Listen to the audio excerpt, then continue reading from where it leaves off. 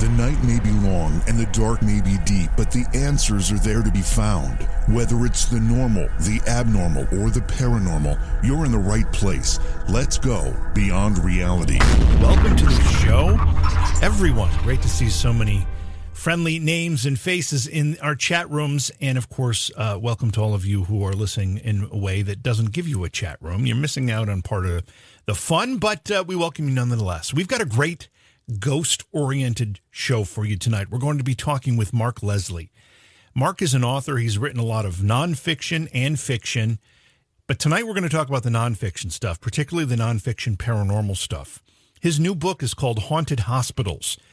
We're going to talk about those hospitals, his stories, and some of his other paranormal work as well. Please subscribe to our YouTube channel and our Twitch channel. Both of them can be found just by going to JV Johnson. Just search JV Johnson. You'll find the channels. Subscribe and follow or whatever you have to do. If you want to subscribe to the Twitch channel and you have an Amazon Prime account, you can use that Amazon Prime account. You can connect it and you'll get basically a free subscription to the Twitch channel. You can follow without having to have a subscription, but the subscription gives you some bonuses and benefits and stuff like that. So anyway, we've got a lot of great things going on, a lot of great people in our chat rooms, and the chat rooms are associated with our YouTube channel and our Twitch channel if you're looking for them. Please support the program. Go to patreon.com/Johaw. That's JOHAW. Another day is here, and you're ready for it. What to wear? Check. Breakfast, lunch, and dinner? Check. Planning for what's next and how to save for it? That's where Bank of America can help. For your financial to-dos, Bank of America has experts ready to help get you closer to your goals. Get started at one of our local financial centers or 24/7 in our mobile banking app. Find a location near you at bankofamerica.com/talktous. What would you like the power to do? Mobile banking requires downloading the app and is only available for select devices. Message and data rates may apply. Bank of America N.A., member FDIC. Mark Leslie is our guest. He's an author. We're going to be talking about several of his nonfiction books that relate to the paranormal, including the new one called Haunted Hospitals. Mark, welcome to the program. It's great to have you with us tonight. Oh, I'm delighted to be here, and I have to say I have no hair, so no flicking happening at all. Well, it's funny. As I was starting to tell this anecdote and I started to bring you into it, I remembered that you don't have any hair, so you probably don't have that same problem. But we all are struggling through this in our own way, I suppose. But, one of the things that I find really fascinating and that excites me about this conversation is I've heard you speak about this before, and I see a lot of parallels in some of your experiences as a child or as a youth and mine, particularly as it relates to being afraid of the dark. And you're still afraid of the dark. Oh, of course, yeah. I mean, I'm sitting here 11 o'clock Eastern Standard Time, all the lights on in the room because, you never know. And where does this come from? Because I know where it came from for me, and I still have some of these same fears too, so I'm right in the same boat. But where did it come from for you? I can't identify a specific instance in my life. I just know I've always been afraid of the dark. I've always been afraid of the dark, and I think because there's always something that can be hiding in the dark, and it's that fear of the unknown that I've always had. Really overactive imagination as a child, and so I was seeing things in the dark, seeing monsters under the bed, seeing them in my closet, the whole bit. Where did yours come from? Because I can't determine what the source was. It was just an overall fear. Well, I had, I had this fascination with late night horror movies, and I'm talking about when I was still quite young, 6, 7 years old, and I would beg my mother to stay up and watch some of these movies. And I can vividly remember watching the original Bela Lugosi Dracula for the first time. Oh. I could not sleep in my room with the lights off and without my mother used to make these wooden crosses and put them on around the floor, around my bed, to ward off vampires for weeks, Mark. Really? And it still kind of haunts me to this day. It's funny you should mention an old movie like that because The Changeling, George C. Scott. Oh, yeah. I think my parents were up and I got up to go to the washroom and I must have seen just a few scenes, which were enough to imprint on my memory. There was the ball bouncing down the stairs. Oh, there was the wheelchair. And then there was the walking. I just remember walking up the stairs to this door, and there was a door in our basement to the basement washroom that looked the same. No, most doors look the same, right? Sure, they have the same look and feel. Right. But I was convinced that the basement door in our house was the door from The Changeling, and that there was something behind that door that I shouldn't go into. So yeah, it's funny how those movies you see as a child can just haunt you to this day. I have this film, and I'm starting to doubt whether my memories are accurate, but there's this scene of a film that still sits in my mind, and I've been dying to figure out what film it is. I remember it in black and white, but then again, we had a black and white television when I was a kid, so that could have been the problem. I'm not sure, but it was this scene of a woman in a bed in a bedroom, and the door to the bedroom was open. You could see down the hall, and at the end of the hall, like I think her husband was in the other room, but in the bed that she was in, underneath, a trap door started to open, and something was coming out of this trap door. And that's all I can remember. And I have been searching for this film forever. Now, it could have been a TV show. It could have been anything. Right, you know, right. my memory tells me it was a film I was watching with my mom, but who knows? Who knows? But it still scares me. And you never know. You're going to mention it one time, and sometime a listener is probably going to know what it is and write in and tell you about it. Yeah, I think that's my hope too. I hope that actually happens. And the other thing, and I think that you still have this sense that, geez, what's hiding under the bed? I'm not going to let my arm dangle over because I know something's down there. Of course. Yeah. And I can. Yeah, actually, we have a bed right now that it's just a box spring that sits right on the floor because it's perfect because no monsters can hide under that. It's ideal for me. See, that's genius right there. You've solved the problem. And the other thing I can't do is I can't sleep without covers because I know that the covers are my shield against anything evil that might be lurking in the room at night. Of course, they're magic. It doesn't matter how hot it is in the middle of summer. You still need just that thin layer of magic to protect you. Yeah, and in fact, I have to compensate by making sure the room is like cooled to 66 degrees so that I can make sure I can have those covers on. Because there's a method to our madness here, Mark. This is not random. Of course. No. There's a grand design to all this. So you've written a lot of nonfiction. You've written fiction. You've about 20 books or so, I think, maybe more. Yeah. Yeah, a little more. How'd you get started? I think, I was always, I had this overactive imagination, so I always saw, and it tended to be darker, scarier things. I always wondered, what if, right? So when I was a child, I remember going out in the woods, and, if I saw something in the woods, I assumed it was Bigfoot, right? Not a bear or not some other creature. I assumed it was some sort of supernatural, cryptoid kind of figure that was inexplainable. And so whenever I wanted to tell stories or imagine things, I always wanted to share stories to, I don't know, maybe I wanted to make other people as scared as I was so that I wouldn't be alone. Maybe, misery loves company, but there's nothing I love more, even now as an adult, sitting around a campfire and just sharing a scary story. Like that to me is the ultimate thing. It's when you can actually have a group of people around there. And I remember that from Cub Scouts when I was a kid, just waiting for my turn to tell a story. And there's those classic ghost stories that you just get repeated and regurgitated over and over and over. The tales of the hook and the couple in the car or whatever. Right. So that just drew me, and I always wanted to explore the what if. It wasn't until I was an adult that I started to do the nonfiction true ghost stories. I didn't even realize it's a thing that I could do. Those ghost stories, one that sticks in my mind is this. I don't even know how the story goes, and I'm a horrible storyteller. I just don't have that gift. But I know that the end of this particular story, I think it's a girl sitting in the chair, and she's quote unquote petting the dog, and it turns out it wasn't the dog, it was the lunatic that broke into the house's hair. That's one of the good ones. She licked her hands, and she thought it was the dog licking her, and she would reach out for comfort, and he would lick her hands. Oh my God, yeah, those kinds of stories. I loved those stories, and I thought it'd be fun to make those stories up, and that's what I do. I mean, a lot of my stories are very Twilight Zone-ish in nature. They're kind of reality, but they have some weird twist to it. Makes them fun. And, yeah. What is it about the thrill of controlled, I'll call it, controlled fear, that most people have that desire to be in a controlled environment and to get scared a little bit? Where does that come from? Well, I don't know. I mean, we do it in roller coasters and things like that, but I think what happens is when you read about it, when you watch a movie, when you're sharing a story, it ends, right? It's over.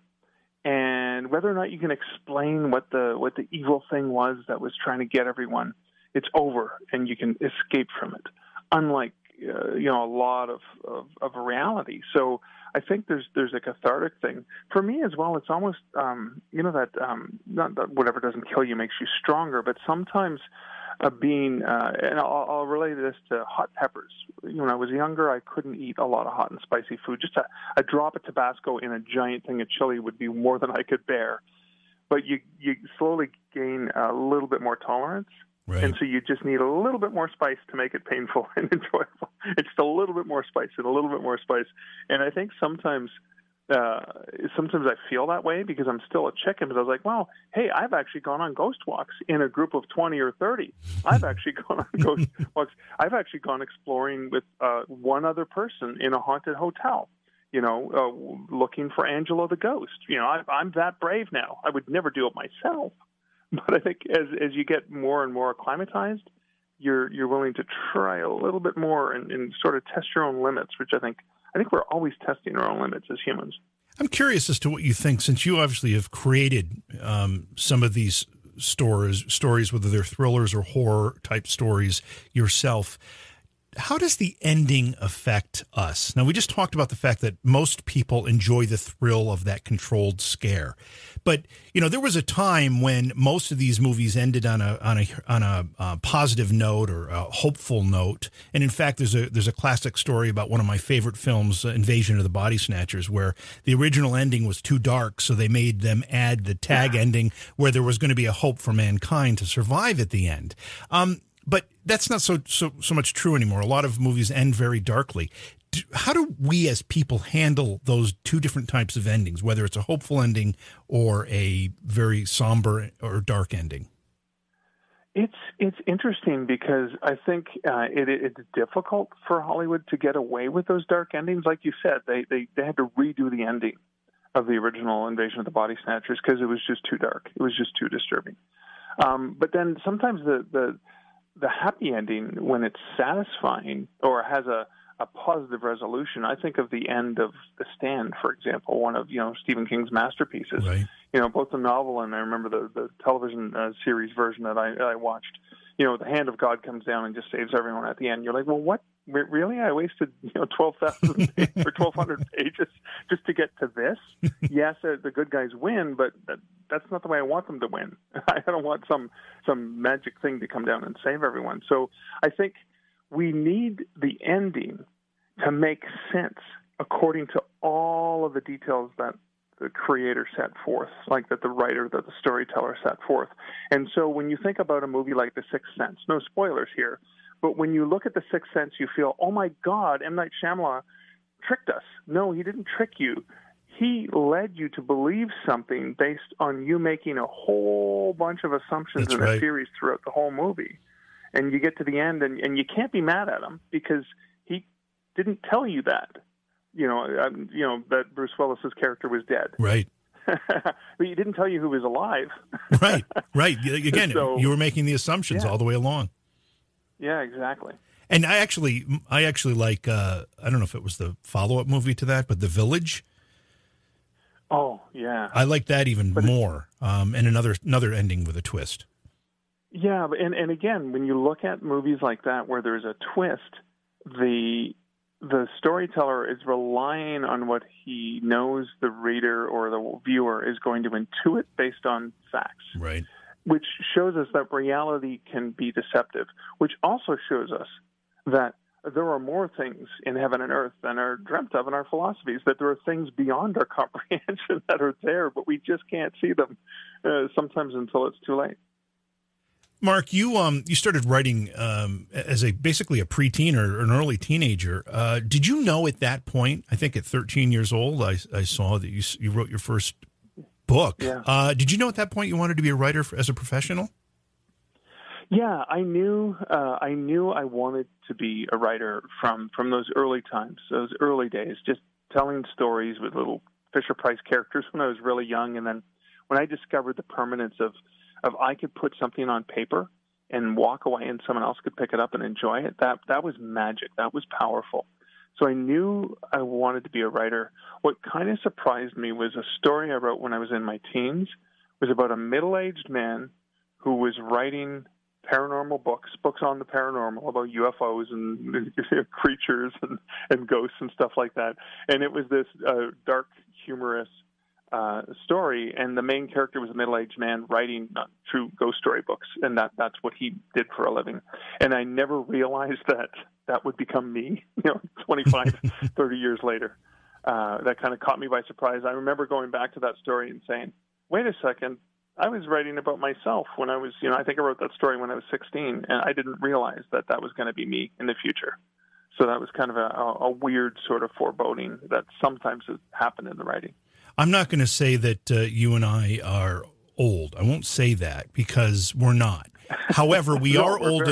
We're old enough to have lived through a very, what I would consider to be a major revolution in publishing. We went from, and not that we don't need libraries anymore, but libraries with volumes of printed books, and that's how you had to read your stuff. Now everything can be downloaded to a smartphone or a pad or a computer or whatever, and it's all digital. How has that changed the world for authors, and how has it changed it for the world for readers? You know what? I say this because, with a different hat on, I work in the book industry, and I help authors and publishers and readers with access to digital materials. I also, half my books are traditionally published, the other half are self-published. I think there's never been a greater time for readers or writers, because when you think about the history of publishing, you think about, scrolls. Then Gutenberg invented the printing press, and that meant more people had access to it wasn't just, if a monk could handwrite something for you, you could have it. So then the mass market paperback and pulp fiction meant, more people could afford to read and enjoy these great science fiction stories and all kinds of great tales. And then, and that birthed writers like Ray Bradbury, who really, when you talk to most writers today who write speculative horror and science fiction, they credit people like Bradbury. But then when the Kindle came out and the iPad and all of the different ebook formats, suddenly more people had access to reading than ever before, regardless of location. I grew up in a small northern Ontario town with a small library. It was an hour drive into the big city of 90,000 people where there were bookstores. If I needed books and the library was closed, that was it. I couldn't get anything. Now I could just download them to my phone. So for readers, they've never had more choice. And for writers, more choice. I'll give you an example. Macabre Montreal was a recent book that I co-authored with Shana Krishnasamy. Montreal's second largest city in Canada. And our editor actually had us cut 4 chapters from the book because he said they were too disturbing, too dark, too twisted. 2 of them were about serial killers. And so we're releasing 2 Macabre for Montreal ourselves, in print and in ebook form. And again, it's only going to be about 15,000 words, but we feel that there's probably some readers who want those dark stories. It's called Macabre Montreal after all. So the thing I love about our publishing industry is I have a choice that I can work with publishers. And so, Dundurn, a brilliant publisher, published Haunted Hospitals and Creepy Capital and Tomes of Terror and a whole bunch of my other books. Those books are available broadly through bookstores everywhere. They've gotten my books into Walmart and Costco. It's phenomenal. But they're never going to want to publish this 18,000-word collection of stories that they thought were too disturbing or too dark. But I can, and I can satisfy other readers who want those. And then people who don't want the disturbing, darker stuff, they stick to the lighter fare of Macabre Montreal. So I think it's amazing for both readers and writers that you can have those niche opportunities. I'm going to tell you a fear that I have, and I want you to tell me if you think it's unfounded or if it's something we need to be vigilant about. My concern with the move to digital is that we don't have a printed record of some of this work, at least any significant printed record of some of this work. And if I take that a step further, we're seeing libraries pull books, classic works of literature off the shelves because of what we consider to be some changes in political correctness or attitudes. But those are still classic works of literature, and they're being taken off these library shelves. Do we run the risk of, if we're in a digital publishing world, of having those works actually altered in a digital sense or censored in a digital sense that maybe a printed book form wouldn't be subject to, and kind of a big brother approach to publishing? Is that a fear of yours? Because it's kind of a fear of mine. Yeah, I think so. And it's kind of ironic because I'm not sure if you're familiar with this. This was the Kindle was only a few years old, and there was an invalid version, ironically, of George Orwell's 1984 that Amazon went and took out of everyone's Kindles. So they purchased it, and it was either an invalid or there's something wrong with it. There was some copyright issue with it.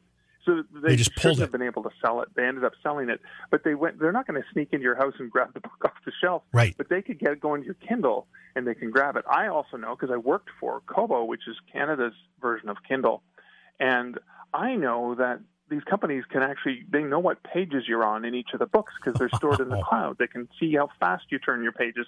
All of these amazing demographics that are a little bit terrifying. Now, when it comes to digital, yeah, a sunburst could wipe out all of them. Electromagnetic pulse we could lose them. But one of the things I learned when I worked at Kobo was people who read ebooks buy twice as many print books as they used to before they started reading ebooks because they're reading way more because they have access to, right, on their phones, on their Kindles or Kobos or the pads, the tablets they carry around. They're reading more because it's easier. Every book is a large print book, right? They have a dyslexic font, for example, which you can't, always get that in a regular print book. So the book can suit your needs when it's electronic. Right. And then a lot of people, especially me, even when I do a lot of research, I buy a ton of books on, true hauntings and things like that. I do the research. I may get an electronic book. I may buy the book for $5 or $8 electronically.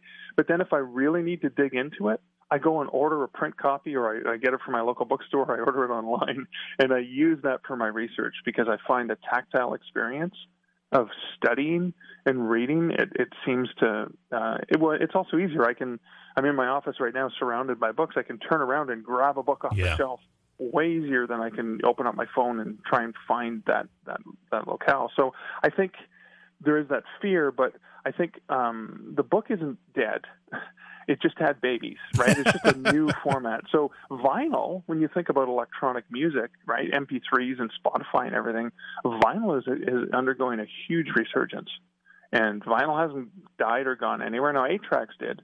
But it kind of leads to the other question is, what's the real song? Is it the song that you can hear on your iPhone? Is it the song that you hear when you play the vinyl record? Is it the cassette? Is it the CD? What is the real song? And you get the same discussions when it comes to books. But the true story is that the actual communication between one human to another, the storyteller, that's the true story. Yeah. It's funny you say that. I actually have been doing a side program using, I got out a couple turntables and I've been playing some vinyl and having a lot of fun remembering what it's like to actually invest yourself in putting a needle on a record and to play it as opposed to just flipping through your phone or whatever it happens to be. And I also say this, 8-tracks were just a bad idea from the start. They were just, oh my God. The audio quality of 8-tracks is so bad. I can't believe anybody ever bought them. Let me take this conspiracy idea one step further. And this really isn't the topic we were going to talk about tonight, but I find it fascinating and you really seem to know a lot about it. But, if we take this whole Big Brother idea with publishing a step further, as you pointed out, these companies can tell what page you're on or what books you have on your Kindle or your iPad or whatever it happens to be. What if in college I took some political courses and I read Mein Kampf, I read the Communist Manifesto, I read some really what would be considered controversial works. And what if someday along the line they say, you know what, anybody who's got Mein Kampf on their Kindle, we need to pay them a visit. I mean, that scares me a little bit.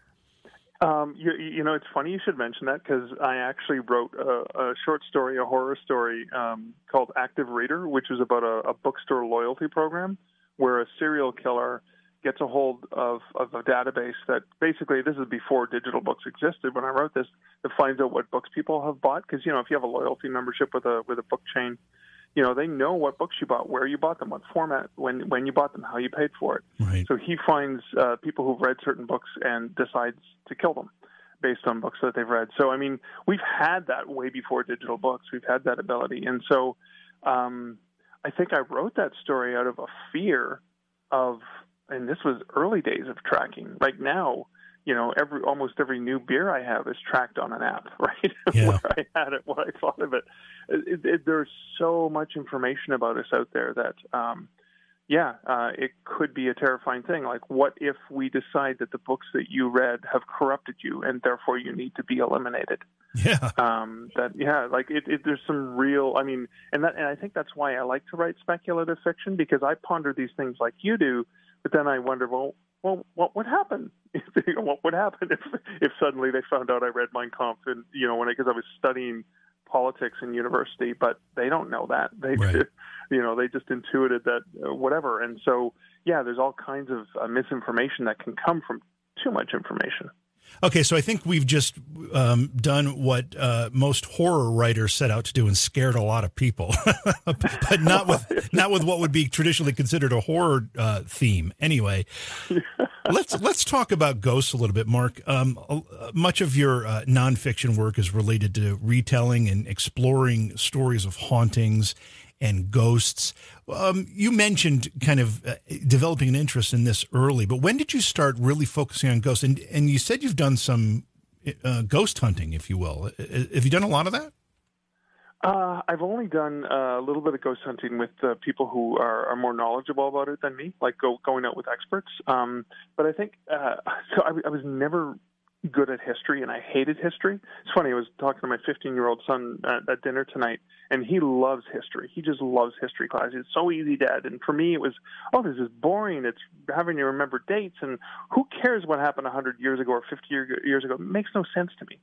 And then I was on a ghost walk in Ottawa, Ontario, so Canada's capital, and these people were dressed in these beautiful black flowing robes, like Victorian dress, and had these old lanterns, and they were telling us ghost stories about the downtown core of Ottawa, but they couldn't tell the stories without relaying so much of the history.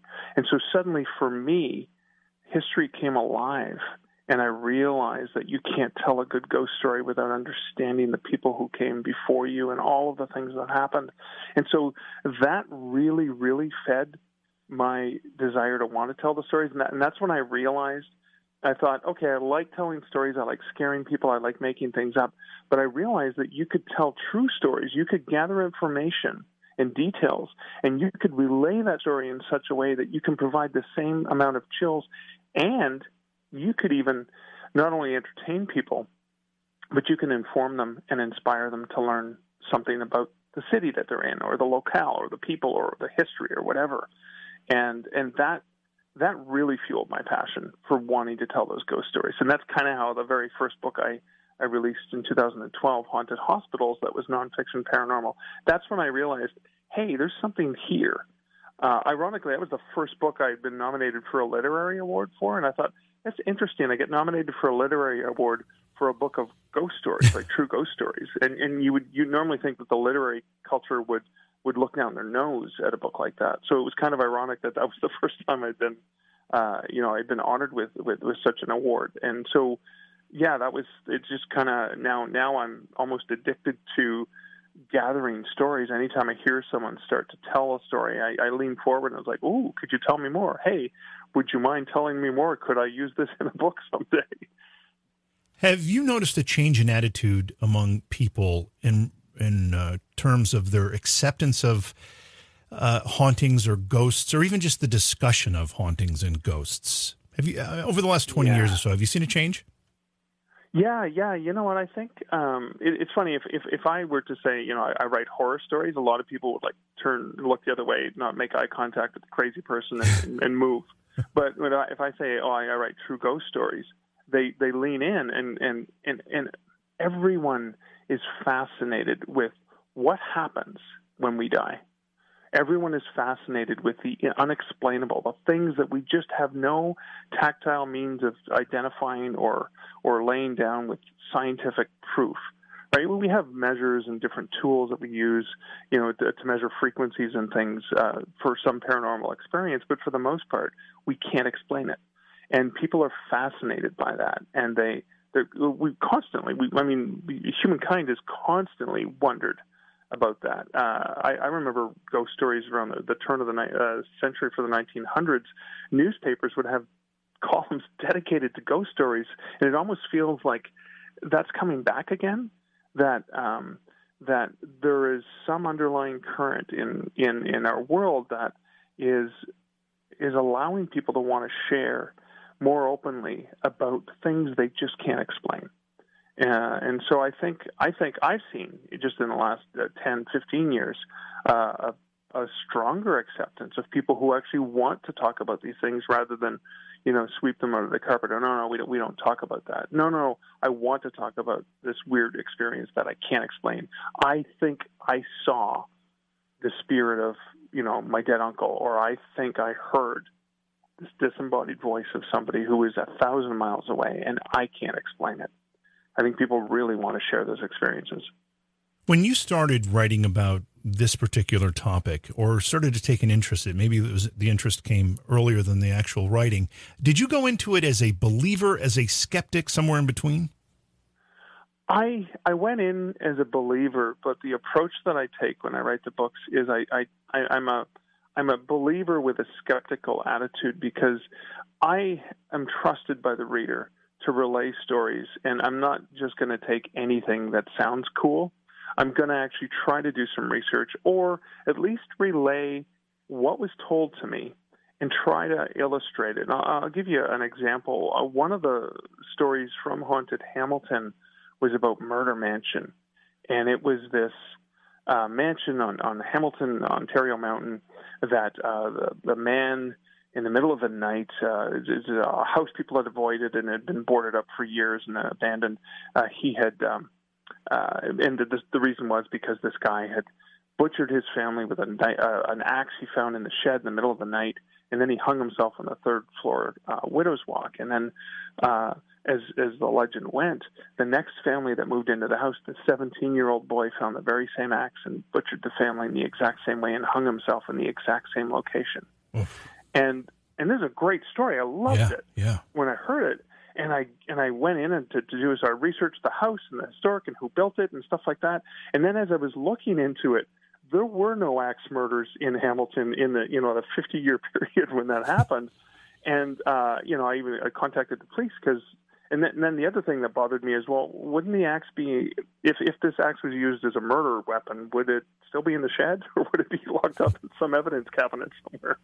So, when you put the story together, I went, the story came out around the same time that The Shining was really popular, with Jack Nicholson chasing his family around. Now, the stories about the ghosts in the house and all of the things, and there's still some weirdness about that lot, that when the building got torn down, it's been 15 years now, and nothing has been built on that lot still for some bizarre reason, and it's prime real estate. I don't know why.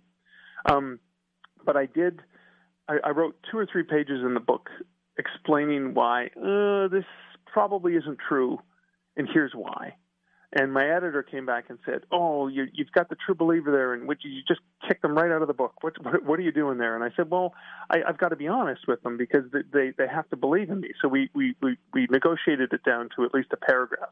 And I still end the chapter with, okay, I don't think this one is real, but isn't that a cool story anyway? And you still can't explain those weird things people saw, right, in this abandoned house. The woman with the flaming red hair running, screaming down the hallway as if someone were chasing her. Yeah, if you think back to the axe story, it's cool, but it's still kind of creepy on its own.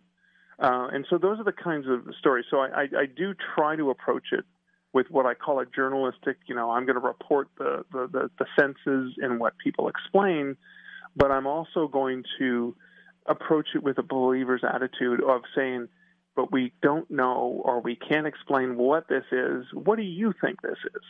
Because that's part of the fun of a ghost story too.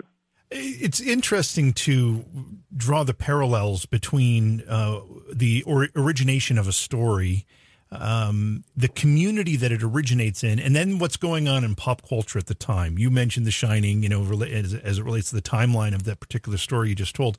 Another one that's perfectly good example of that is the number of possession stories that came out after The Exorcist, was a hit film, In fact, I actually attribute much of the Amityville saga to the success of The Exorcist. But it's funny to draw those connections and try to, connect those dots. Well, it's funny because I did that when I was writing Spooky Sudbury. And Sudbury, Ontario is a mining community, one of the nickel capital of the world, actually, and it's in mid-northern Ontario. And when I was first doing Spooky Sudbury, we thought, okay, there's going to be, I knew there was a weird thing that happened with UFOs in the 70s, where they actually sent fighter pilots from Colorado Springs up to Sudbury to intercept these objects that they found in the sky. Oh, wow. And there's like pages and pages of classified documents because they never did reveal what happened in the skies over Sudbury. This was 1976, so I was a child living in the town there. I remember the freakiness of didn't know if it was like the Russians coming in trying to invade or whatever. But I thought there might be a chapter on UFOs, but when I started to dig into the research, it was like the 50s. There's a chapter on the 50s, then the 60s, and the 70s. And one of the things I noticed is the patterns of the stories were very much tied to the culture, like you said. And I remember when Close Encounters came out, the movie, there was a lot of similar experiences. When movies like E.T. came out, there was a lot of experiences with seeing creatures like that. So you wonder if it's sort of one of two things. Are our imaginations fueled by the things that we saw, like those movies we talked about that we're frightened of? And so that helps sort of tinker with our imaginations a little bit. Or do we suddenly become aware of something that we may have not paid attention to before? It's kind of like when you recognize a new brand of car or something that a friend owns, right? And you've never seen that brand before, and then suddenly everywhere you go, you see it on the road, and you're like, oh wow, everyone's got one of those cars now. I think it could be that too. Like maybe it was always there, maybe you just didn't see it before. Tonight we're talking with Mark Leslie. Mark is an author. He's written books such as Haunted Hospitals, Spooky Sudbury, and others that tell ghost stories and tales of the macabre, if you will. And Mark, before we get back into talking about haunted hospitals, I have to ask you about something else that I found very interesting about you, is that you're a craft beer lover. Tell us about this love of craft beer. Oh, my goodness. There's nothing like discovering a great local brewer. I mean, I travel a lot as a writer and someone who works in the industry, so I would often try to find like the local beer. And just in the last 10 years, the scene has exploded. I've tried so far just in the last 4 or 5 years, and I started tracking more than 5,000 different beers, which I check in on Untappd. And ironically, it kind of leads to a pet project that my partner and I have been working on because she loves craft beer just as much as I do and loves traveling and loves she's explored a lot of haunted places with me. We've actually had a couple weird experiences, paranormal experiences when traveling, but we're working on Spirits Untapped, haunted bars and breweries. Oh, very cool. Then if I can combine our love of craft beer and haunted places, I mean, we've been researching this book for years, and it's going to take a while to write because it's a really good tax write-off. It's a good excuse to get into some great bars and breweries, and the people have been amazing when I go to a place that's haunted. And I tell them, oh, I'm Mark Leslie. I'm the author of, Haunted Hospitals and Tomes of Terror and other haunted locations, and ask about the ghosts. When I get the right person, they'll say, oh, do you want to come into the basement and see where the ghost has been seen? Do you want to go up and see the attic that no one ever gets to go see? And it's amazing how accommodating and wonderful people are when you're working on a book like that.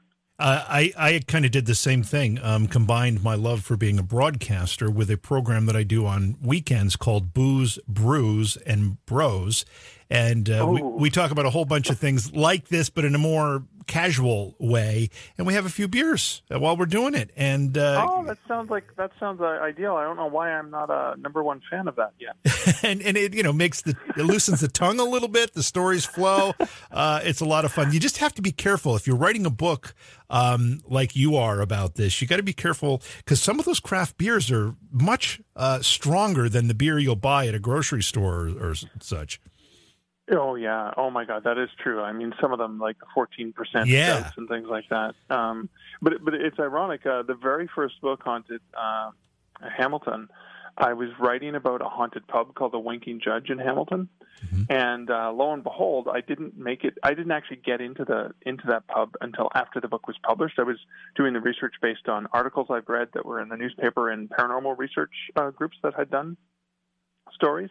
So it wasn't until the book came out I handed a copy to the manager and said, hey, this is a book about the pub. I since became a regular at the pub, and you can say I ended up haunting it for years. And it's still one of my favorite haunts when I'm back in Hamilton to hang out at the Judge. I haven't seen anything strange, up on the second floor, like the Judge that allegedly from the men's room on the second floor, you see him floating outside the window looking in at you. I avoid looking out the window when I'm up there for that reason. I just want to enjoy the craft beer.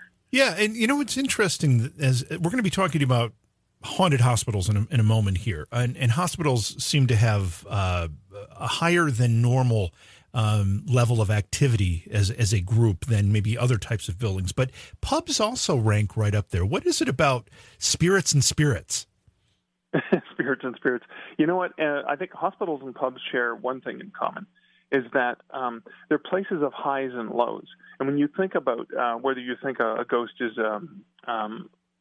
residual spirit as opposed to an intelligent haunting, and you think at a pub, people are celebratory, they're partying, they're people fall in love, people fall out of love, horrible things happen, people are depressed. In hospitals, great things happen, horrible things happen, the highs and lows of emotions. So when you think about residual hauntings, what places would have the most residual effect than bars, pubs, or hospitals, if that's one of the things that you believe that a ghost could be? So those are two places that are rife for experience. Now, of course, the other thing I think about pubs is we close our minds. When we're children, there's a lot of things. We actually have better taste buds when we're kids. And then the reason we like more food when we get older is because our taste buds die off the older we get.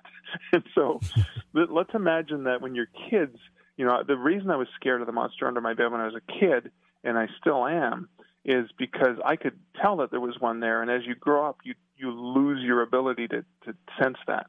And some people call that growing up. I'd say that's, growing blind to the monsters that are really there. And so I wonder if when you're at a pub, if the alcohol loosens a little bit of those inhibitions that have been forced on you, and maybe you're actually open to seeing things. Some people might say maybe you're seeing things because of the alcohol. Someone else might say maybe you've just loosened up a little bit. That's a great observation. And I also like the observation that you made regarding hospitals and pubs, and these are locations that have a lot of emotion. And I'll add to that list battlefields. I mean, we all know that Gettysburg is one of the most active paranormal places. I mean, I cannot tell you the number of people in this industry that start their professional story with saying, well, I was in Gettysburg and I had this experience. Wow. Because there's a lot of emotion there. So, I mean, based on just that anecdote, we could probably say with a lot of confidence that emotional energy has something to do with what we're talking about here. Oh, yeah, most likely. Yeah, most likely, for sure. And I mean, in hospitals, on top of the emotion, think about a place where people come and go in and out of this world, right? You're born. Lots of people die. Yeah. Battlefields as well. Less people die in pubs than in battlefields, but when you think about that, any places where people come into the world or leave the world, I think of it like a channel or a stream. Imagine like a small stream with a little bit of water trickling, and the more water that flows through there, it just erodes the sides, and it becomes a thicker stream. So imagine places like battlefields or hospitals where there is that activity between our world and the other world, that it's wider, and therefore more things can pass through. So that's another theory that kind of fits in with those locales as well. Your earlier books seem to focus on a city at a time, kind of. Haunted Hospitals is a little bit different. It's a type of facility as opposed to a single geographic location. What drew your attention to the hospital phenomenon? It was kind of funny. So I'd had a few books out already on specific cities, and they were usually cities I lived in, and realized, hey, there's never been a book of ghost stories about the city. I should write one so people who love the city can learn more about it in a fun way. And I was at a conference in Calgary, Alberta, a writers' conference, and at the end of the one day, the sessions are over and the writers are sitting around drinking. I was probably having a craft beer. Rhonda Parrish was sitting with me and a whole bunch of other writers, and at a particular time she leaned over and whispered, "I live near a haunted hospital." And so, of course, I leaned in and said, tell me more. And we just kind of went off into our own little world. We spent the next hour sharing stories. She was talking about this hospital in the neighborhood in Edmonton, Alberta, where she lived, and I shared some stories that I picked up but had never used in any of my books because I didn't have enough to make a full chapter. And then by the next day, we realized we've got to write this book. I'll pitch it to my publisher. They wanted it, and this was neat because it was like 30% of the stories are Canadian, 30% are U.S., and then 30% are kind of rest of the world. We wanted to focus on North America, but that was I love when a collaboration just happens out of a casual conversation. Yeah. That's so much fun. I don't know. I don't mean to put you on the spot here, but my very faulty memory seems to be saying something to me right now that there's a film. It's actually one of my favorite, more recent films called Grave Encounters, and this is a film about some TV ghost hunters, basically, that have an episode that goes terribly wrong and they disappear, and the people find the footage of the episode and they watch it. And it seems to me it was filmed in a Canadian, I think it was an abandoned hospital. I betcha it was in British Columbia. I betcha it was, what's the name of the hospital now? I'm drawing a blank. Hang on. It was the Riverview Hospital, probably, in British Columbia, because that's been in countless movies. I know they filmed multiple episodes of Supernatural there, the X-Files. I wonder if that's the I'm going to ask folks in my chat room to look it up for me. The film is called Grave Encounters, and not the second one, but the first one. And I'm curious as to what facility it was filmed at. So they'll let us know here in a few minutes. So as you started to explore this, where did you get the most of the stories from? Obviously, you had a few amongst friends, and you chatted about them. That kind of fueled the idea. But how did you start collecting the others? So there's a few different things we did. So because it was co-authored, Rhonda and I had a shared Google Doc. And so she was going to write about the Charles Camsell Hospital in her neighborhood. I was going to write about a couple places near where I lived, or I had already even written about in previous books, right? So the haunted hospital that was in spooky Sudbury, I just came back, went back to my research and took the approach of the hospital as opposed to the city. So we did that. We also we went and did some searches. We did we watched a lot of shows. We follow paranormal investigators to see what they're doing and places they've gone to. Television shows that if they're no longer on the air, we get the DVDs. Get a lot of books, and then I even will put out I even have a call for a couple new books I'm working on right now. But there's a forum on my website because a lot of times people will want to share their own paranormal experience. And so to make it easier, I have an online forum that basically says, is this about a place? Did it happen to you? Did you hear from, check boxes? Tell me a little bit about it. Can I use your name? Can I call you? Can I email you for more details? Because a lot of times people don't give me enough. I need to get back to them and ask a few more questions. Should I use a pseudonym for you? Or can I share your name, right, to protect your innocence, and then ask for their permission to use the story. And then in some cases, there's a story I have for a forthcoming book where a woman was bitten by a demon. That she believes it was a demon that bit her, and she's got pictures of the bite marks that had happened. So, sometimes they'll submit a photo or even a photo of the locale where they were. And so I get it's a combination of research. Now, the other thing I will do, I love going on ghost walks. So whenever I get an opportunity. So, for example, for Creepy Capital, when I was writing the Ottawa book, I lived in Ottawa for 10 years, but Liz and I went on multiple ghost walks that they ran in the area. And often when you talk to the owners at these places, they're willing to sit down, at a pub with you or over a coffee and share those stories. Oftentimes when I'm doing book signings at libraries or bookstores, I can't. Almost every single time I've done an in-person event and people find out what I write, they usually kind of wait till no one else is around, and then they say, listen, I got to tell you a story. Right. And so oftentimes I pull out a pad of paper and say, do you mind if I write this down? Because I'm going to forget it. So I love being able to get multiple sources for a story, so I can layer it with personal experiences, research from books and newspapers and magazines. I pay for subscriptions to archives of like Newspaper Archive, and I'm constantly pouring through Newspaper Archive, which is how I discovered the penchant for columns of ghost stories, true ghost stories in newspapers that was so popular around the turn of the last century. Just to update you, I asked Chad about what hospital it was that Grave Encounters was filmed at, and I got a couple responses. Riverview Hospital? Is that the Riverview, one in Coquitlam, British Columbia? Coquitlam in British Columbia, yeah, that's right. The Riverview, That is, that's been the site of it's just this beautiful old building. And it was actually some of the stories that I remember collecting came from film crews that were in the building. Oh, neat. One of them being chased by these ghost dogs, and that never materialized, thank goodness. Wow. They leapt through the air and then just disappeared before they actually attacked. Well, if you like ghost movies and you like scary movies and you like haunted hospitals and you haven't seen Grave Encounters, I'd highly recommend it. It's actually a good one. You know what? I wrote it down. It's something I'm going to have to check out. Thank you. I appreciate that. You said that you've had some personal experiences too. Can you tell us of any of them? Yeah. So one of the times, so Liz and I were driving back from Orlando, Florida, back up to Ontario, Canada, and Haunted Hospitals had just come out. I think it had come out like 3 months earlier, and we were going to be coming through West Virginia on our way back, and it was the Trans-Allegheny Lunatic Asylum, which Rhonda had written about. But so when my co-author would write about it, I don't know the details as well. I don't know all the intimate details in the stories the way I would if I had written that chapter. So it was fascinating to me to know, this is one of Rhonda's chapters, but I'm going to go there. I'm going to get some pictures.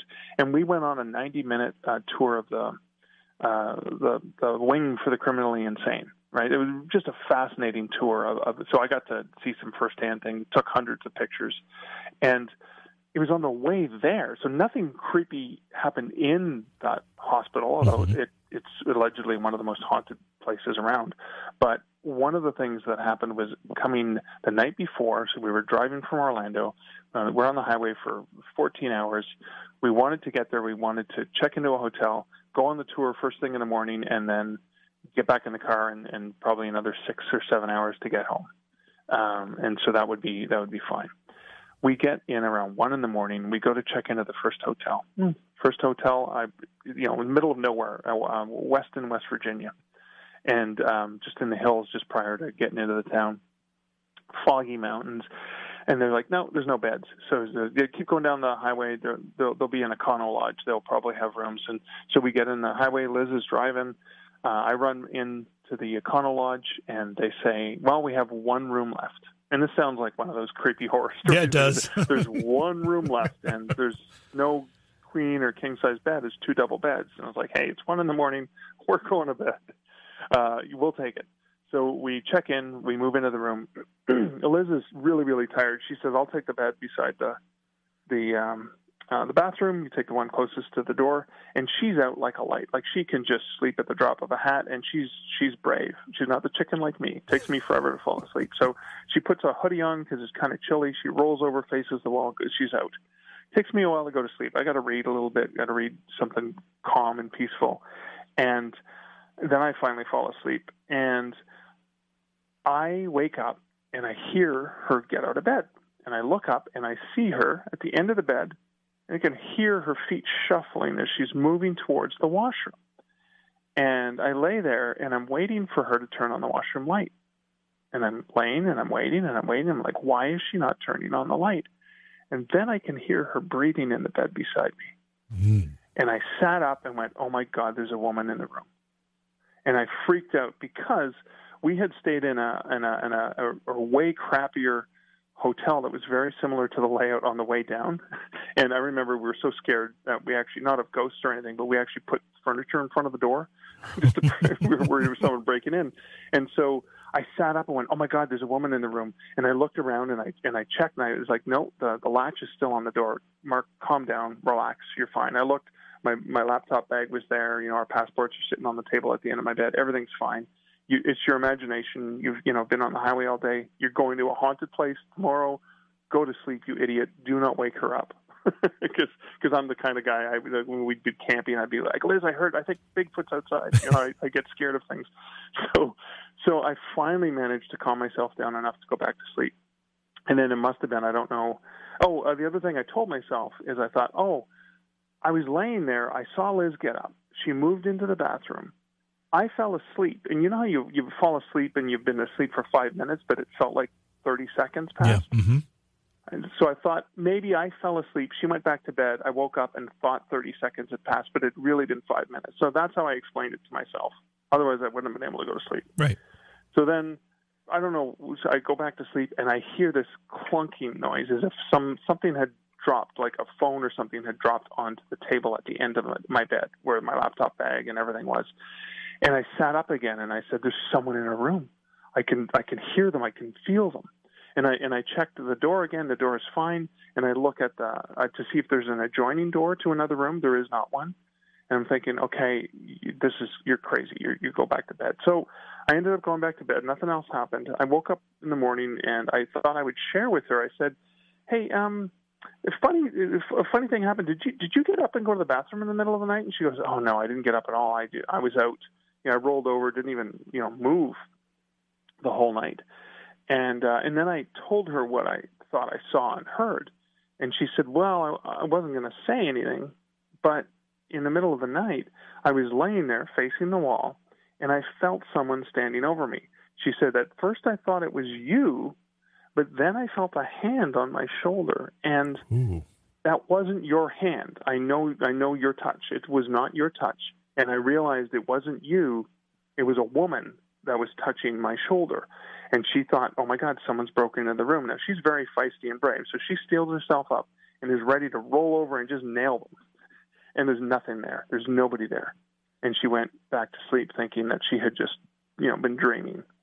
And it wasn't until I said I thought I saw a woman at the end of her bed shuffling around the end of the bed and that I heard something in the room that she said, well, I felt something. And she felt definitely that there was a woman there. So that was kind of freaky. Now, of course, I rushed down to the hotel desk in the morning, and I didn't say what happened. I just asked, anyone ever reported any strange things? And I haven't been able to find any other stories from that locale. But if I do a haunted hotels book, that'll probably get in there. Yeah, well, that's another category. I mean, I know as somebody who's done a lot of ghost hunting and worked with the TV show Ghost Hunters for a lot of years, we had a lot of success with hotels. In fact, the Stanley Hotel is one of our favorite places. The inspiration for Stephen King's Shining. Oh yeah, of course. And I think about hotels, right? Think about all the things that happen in hotel rooms, and the tragedies and the highs and the lows too, right? That's exactly right. Let's talk about a few of the stories in haunted hospitals. What are some of the ones that particularly send shivers down your spine?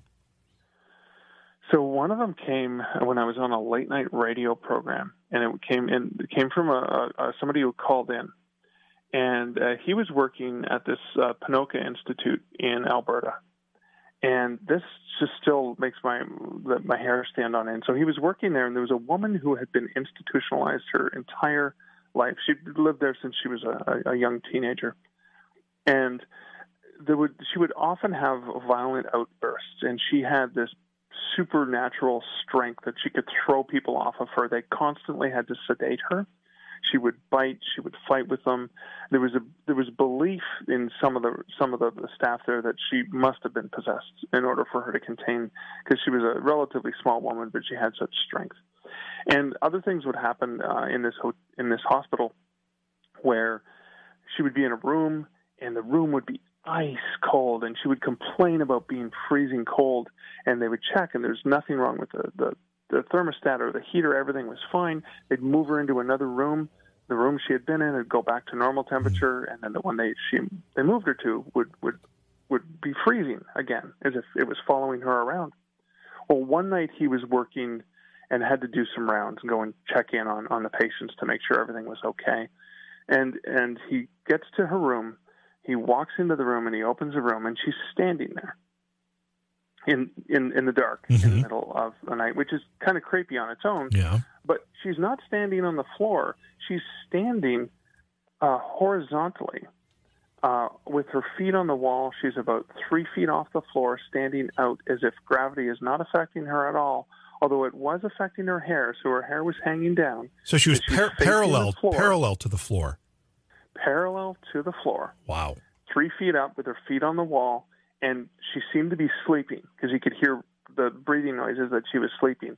He closed the door, went back to the TV room, and just sat there and stared at the TV, had no idea what was on, didn't say anything to any of the other workers, didn't know what to say.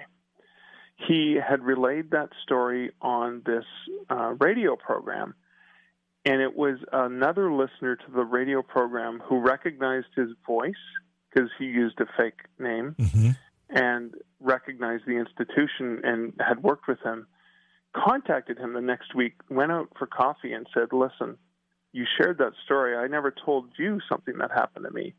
He had been working around the same time, had gone into the hospital one night into her room, and he saw the same sort of thing, except what he saw is she was standing about 3 feet off the floor straight up with her feet, so she was vertical. And again, she was sleeping. She was completely out of it. She had no idea what was going on, but her body was just levitating in space there. And again, he didn't say anything until he heard his friend reveal that. And the two of them kind of felt a little bit better because they realized that they weren't alone, that they weren't the only ones who did it. I guess there's some comfort there, but still, wow.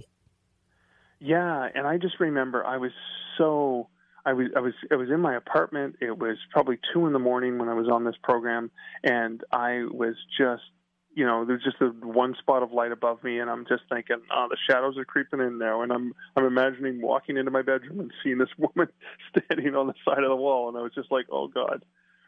So that one stuck with me, and I was fortunate enough to be able to reach out to the producer of the radio program, get in contact with this gentleman who did end up sharing more details that I could add to the book. But that stuck with me. After you found out about this story and you wrote about it, did you get any indication as to whether or not there was any clergy ever involved or any follow-up to that whereby a possession was investigated? Did you get hear anything about that? Well, no. I remember him explaining that the staff would often have meetings about her, about how to deal with her, because they didn't know how to deal with her. They didn't know, the only way they could deal with her half the time was to tranquilize her because of the outbursts. But I don't recall them talking about bringing in an exorcist or something like that. Wow. I mean, it wouldn't take too many instances of me walking into a room and seeing a girl standing on the wall perpendicular or parallel to the floor before I'd look for some professional help. Wow, that's a great story though. That's amazing. Yeah, that was a freaky one. When you do interviews like this or others, I know you've done many, and you start telling some of these stories, do you get people that reach out to you and say, "Hey, I've got one for you"? Yeah, actually, which is why I have the form on my website. I actually had somebody reach out to me on Twitter just a couple of days ago to start to share some stories, and I was like, 140 characters is difficult. Let's just do a video chat. Hey, then we can kind of we can chat about it, and if you're willing, I can record it. Or that's why I have the form on the website, because there's so many people who've had experiences and they feel like they're alone. But then they realize, oh my God, I've had something that was weird and I can't explain it. And so that happens all the time, which is why I end up creating those forms. And the forms are also just so people can understand. I think if I can give you an example of one of the ones that came in on a form. Yeah, sure. I'd love to hear it. It's more of a UFO story. But the gentleman had filled out my form and he had basically said, oh, we were hunting in the middle of the woods in northern Ontario, and we woke up in the middle of the night, and there's this weird bright light, and it lit up the entire sky like it was the middle of the afternoon, and then it disappeared, and then it was quiet for a good minute or two, and then the crickets and all the night creatures and critters that you would normally hear came back on. And I thought, well, that was fascinating, but that would have been like a paragraph. I needed longer. Right. So I went back to him, asked more questions, found out, oh, no, he was 17. Oh, and it was the first time he had ever gone hunting. Oh, and here are some other things. And so more details came out as I asked more questions. And then I wrote the story, and I sent it to him because for authenticity, I ended up, as a storyteller, I elaborate and I fill in details that make sense to me, that dialogue and things that were probably said, and I usually show it to the person who shared the story to say, is this something that, does this sound true? Where am I wrong? Where am I right? Help me fix this. And he came back to me. So I basically told the story, and he was nervous. It was his first time. He was 17. He was with older boys. They were ribbing him. They were teasing him. They were mocking him. They were playing cards around the fire. There were fart jokes and all kinds of stuff. And I had different pieces of dialogue. And then in the middle of the night when they woke up, there was the dialogue of them talking to each other about, what is that? Do you hear that? And they rush out and stumble out of the trailer and look up into the sky. And it's the reaction they all have seeing each other. And I did elaborate quite a bit, and I sent it to him, and he wrote back, and he goes, "Oh my God, it's like you were there." And I realized I was just filling in the details with what made sense to me, right, based on rite of passage for men in hunting communities and stuff like that. And so I find I can often get the real story or the depth of the story by having that back and forth, just asking more questions or sometimes filling in the detail with something that feels like it makes sense, and then they can tell me if I'm wrong and I cut it or I elaborate more. Okay, Mark, I've got to ask you, who the heck is Barnaby Bones? Barnaby Bones is my skeletal companion. So I realized because of the kinds of books I write, you walk in a mall and you see some lonely author sitting at a table with a bunch of books, right, and nobody wants to make eye contact with them, right? Yeah, yeah. So what I realized, and it started off with a skeleton, a skull called Yorick that it used to put on the table with me. And then I got a full-size 6-foot skeleton, Barnaby Bones, and I'd sit him beside the table with me because it tells you one of two things. If you're into the paranormal or macabre or the unknown, unexpected, you're probably going to be attracted and come over to see what I'm up to. Or you're going to turn the other way and never want to talk to me because you know to avoid me because that's not your cup of tea. So Barnaby's also an icebreaker. So a lot of people will come up and make a joke about my buddy looks like he's been sitting there a long time or he needs to eat, which is a perfect joke to say, well, if only somebody would buy a book, then maybe I could feed him. But the icebreaker is great because it gives people an excuse to come talk to you. And so Barnaby, I actually have 4 of them now because the Barnaby hanging behind me on the wall in the office here, if this were a video chat, you'd see him over my shoulder looking down on me. His legs broke off because the spines break because I travel with him a lot of places. I actually have 2 other ones in my car right now. One of them is a full skeleton that I would take and bring into events. The other one, again, is the upper half of the torso because right now there's kids walking by in the neighborhood and they love seeing them dressed up in different costumes. But he's been a companion. I also put a T-shirt on with my book cover, sit him in the mall. People want to take pictures with him. Wow. It's just a really fun branding exercise as an author, and and it's just been something that's been part of my brand. Now, when people see skeletons or skull stuff, they'll just share it to my Facebook page. Hey, I saw this really cool skeleton thing, this decor, and of course, our entire house is there's probably like 12 or 15 skulls in my home office here, and skull cup near the front door where we just put our keys in. It's one of those fountains. Mm-hmm. Those big standing fountains, right? Just like a bunch of skulls piled up on top. Most people buy them for Halloween. We just keep them out all year round. Oh, that's awesome! I have to tell you, I helped a friend clean out a garage once of somebody who had passed away, and we're going through a bunch of just stuff, and there was this garbage bag, and we pulled out the garbage bag, opened it up, and inside this garbage bag was a full human skeleton, which really freaked us out. Now, it turns out... Human skeleton? Yeah, it was real, and it turned... The home belonged to a physician, and this skeleton had been in their office. But even so, we had to call the police, and the police had to come and determine, the origin and all this stuff. I mean, it was a real ordeal when you find a human skeleton. Wow. Yeah, it was wild. So I'm assuming Barnaby isn't actually real human bones. No, Barnaby is plastic. Okay. Barnaby is plastic. So Barnaby the Fourth, I guess, is the one that I'm currently on. So, yeah, we're almost out of time here. I know you're working on other things. I want you to take a second and go back to something you mentioned early in our conversation about these tales that your publisher said were too dark to be included. I think you said it was in Macabre Montreal. I think that was the book. Yeah. And these are going to be published separately? Yeah, so Two Macabre from Montreal is going to be coming out in the fall of 2020. And so that'll be available in print and in ebook format. And it's short enough I can probably narrate the audiobook because it's going to be less than 20,000 words. So it'll be available in all formats. Should be available through libraries, bookstores, whatever. So easily consumable in different formats. And is Haunted Hospitals available now? Oh, Haunted Hospitals is available in ebook and print. It's available everywhere online that you can find books like Amazon, etc. You can order it through a local bookstore. Ask for it at your local library, too. And I know you have a form on your website that people can fill out if they want to share a story. Is that the best way for them to do that?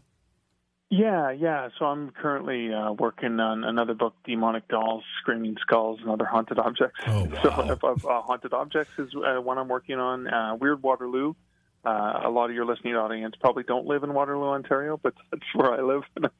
Because, again, I want to write a ghost story about the city I live in now. Sure. So, yeah, there's lots. And, of course, Haunted Bars and Breweries, Spirits Untapped. So constantly looking for fresh new stories. A lot of great stuff coming up from you, Mark, and I hope you'll agree to come back. This has been a great time tonight, a great conversation. I've had a lot of fun. Oh, I have, too. It was awesome chatting with you, JB. Thanks so much. And again, the website is markleslie.ca, as in Canada. Beyond Reality Paranormal is hosted by J.V. Johnson and produced by Orion Palmer and Slick Eddie Edwards. Like us on Facebook and subscribe to our YouTube channel. Please consider supporting the program either through your podcast platform, click on the link in the description, or on Patreon at Joha Productions. If you'd like to be a guest on Beyond Reality Paranormal or you have a recommendation for a guest, contact our producer, Slick Eddie Edwards. Eddie is spelled with a Y at slickeddieedwards@gmail.com.